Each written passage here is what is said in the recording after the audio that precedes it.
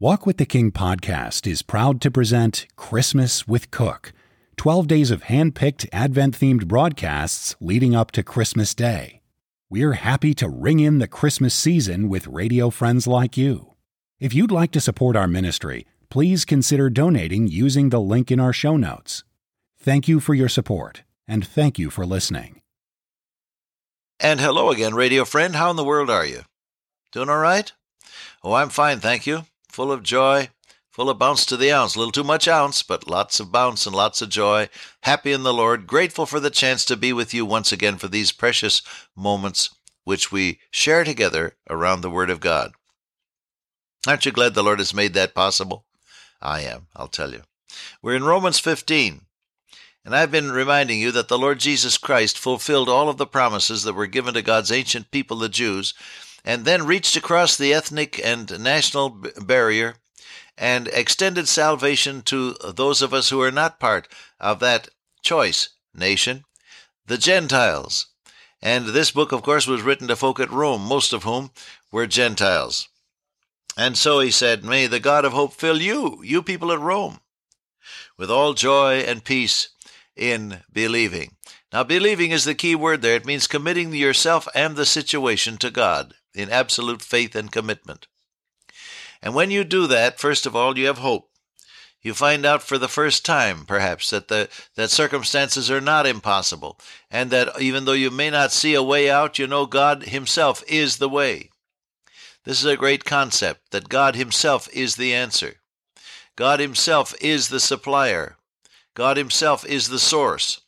And so when you turn yourself over to Him, you're immediately in touch. You're immediately in touch with and immediately under the control of the person who is that supreme source, that supreme answer, that supreme supplier of every need, and you have hope. Now, the connection between you and Almighty God is the person who rose from the dead, the Lord Jesus Christ. And Simon Peter says, "Blessed be the God and Father of our Lord Jesus Christ, who, according to His abundant mercy, hath begotten us again unto a living hope by the resurrection of Jesus Christ from the dead." And because the Lord Jesus rose again and lives to intercede for you, you have a vital connection then with the God of hope, the one who injects the element of hope into the impossible situations of life. I think one of the saddest things is to see a talented person who has come to the end of himself or herself and says, "Life is a drag. I've seen it all. I've experienced it all. There's nothing more for me." And they oftentimes then make the sad mistake of blowing themselves away. To commit suicide is to make the one mistake that you can't go back and rearrange. And so it's a sad and tragic thing that many people, having tasted all that life itself has to offer, run out of any kind of hope or expectation. They have nothing to look forward to, and so that's it. Life is a drag. The only answer to that, dear friend, is to get to know the person who is Himself our hope, Jesus Christ, our hope, the Bible says.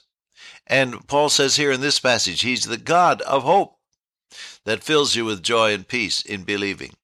And so life has a new possibility somehow or other. It has new potential the moment you commit a situation to God. Have you thought about that? My friend Mr. Hill writes in one of his books that he had one particular person concerning whom he was quite apprehensive in approaching him because this person was so anti anything religious. Now it develops that our brother had given his heart to the Lord and was now a Christian, and now there are going to be fireworks, he's afraid, the next time he comes into this man's office, because he's known to be an explosive kind of person and absolutely anti-everything religious. All right, there's the situation, and it produced some apprehension, you may be sure. But, says our brother, he turned it over in faith to the blessed Holy Spirit of God. And so, when he approaches this man with his explosive temper and his deep antipathy for anything religious, when he approaches this man, having committed the situation to the Holy Spirit, what happens? The man looks at him and he says, "You're different. What made the difference?" A perfect opening to witness for the Lord Jesus Christ. God brings hope into a situation that's impossible. Have you learned that yet?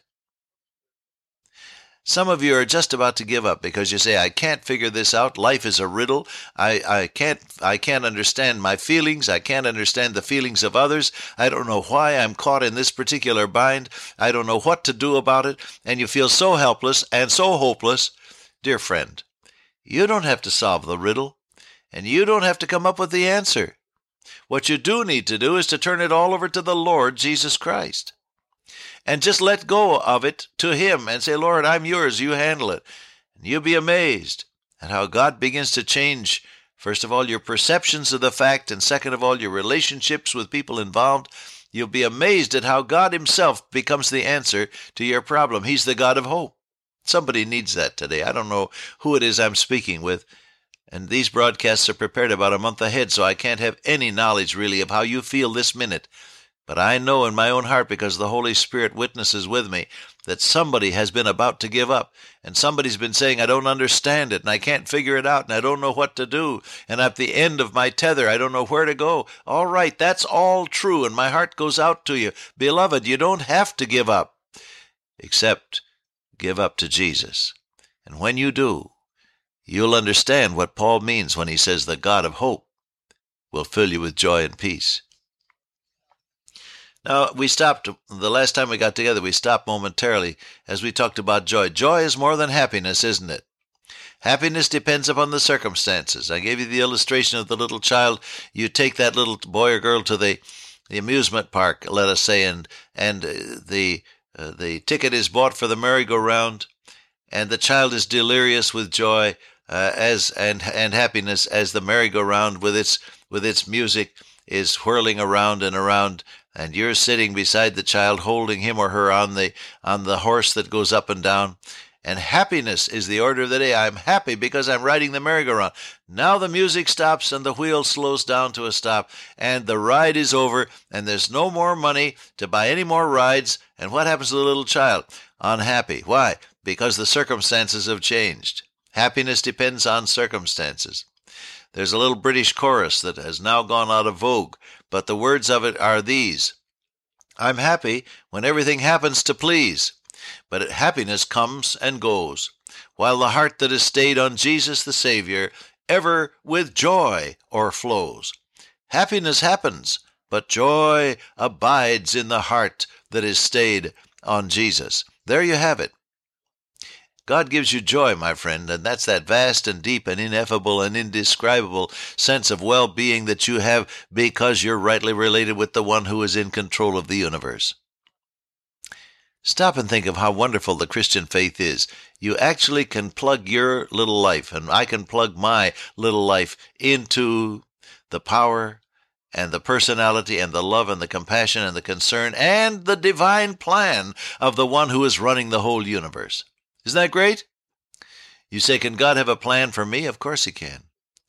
If God could build every single cell with its own separate genetic code, don't you think He has time enough to take care of you?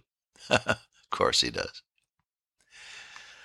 Oh, bless God for the hope that comes out of an impossible situation when you turn it over to God.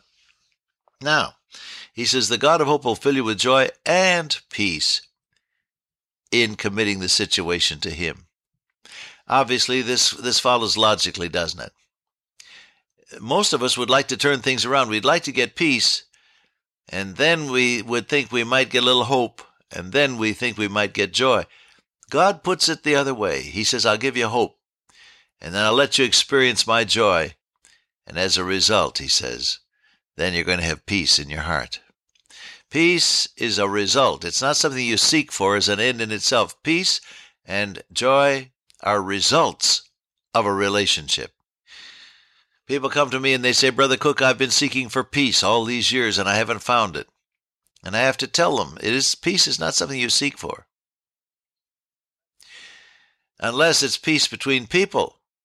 The Bible tells us to seek peace and pursue it, and that means peace between people. A right relationship with people is something you and I need to work on. But the peace of God that passes all understanding is a result. You find that described in Philippians 4, 6, and 7. Don't worry about anything, says He, be care-filled for nothing, But in everything, by prayer and supplication with thanksgiving, let your requests be made known unto God, and as a result, the peace of God, which passeth all understanding, shall keep your hearts and minds through Christ Jesus. So God's peace, as you experience it, is a byproduct of committing the situation to God, experiencing His hope because you know things are going to work out now that God is in control, experiencing the joy that comes through being rightly related to a person, your blessed Lord Jesus Christ, and as a result, your heart is quiet. The turmoil is gone. The striving is gone. The tempest is stilled, and you have peace. Oh, how wonderful, how delicious, how satisfying that is. Do you know anything about God's peace in your life today, friend? Some of you need to start by receiving Christ as Savior. And the way you do it is just to stop wherever you are and bow your head and say, Lord Jesus, I want you to be my Lord and my Savior. I ask you to forgive my sins and come and dwell in my life by your Holy Spirit, and I trust you now to do it. Amen. That's the way you do it. And when you trust Him that way, and when you commit yourself to Him that way, then, beloved, you begin this life relationship that makes possible a turning of situations over to God.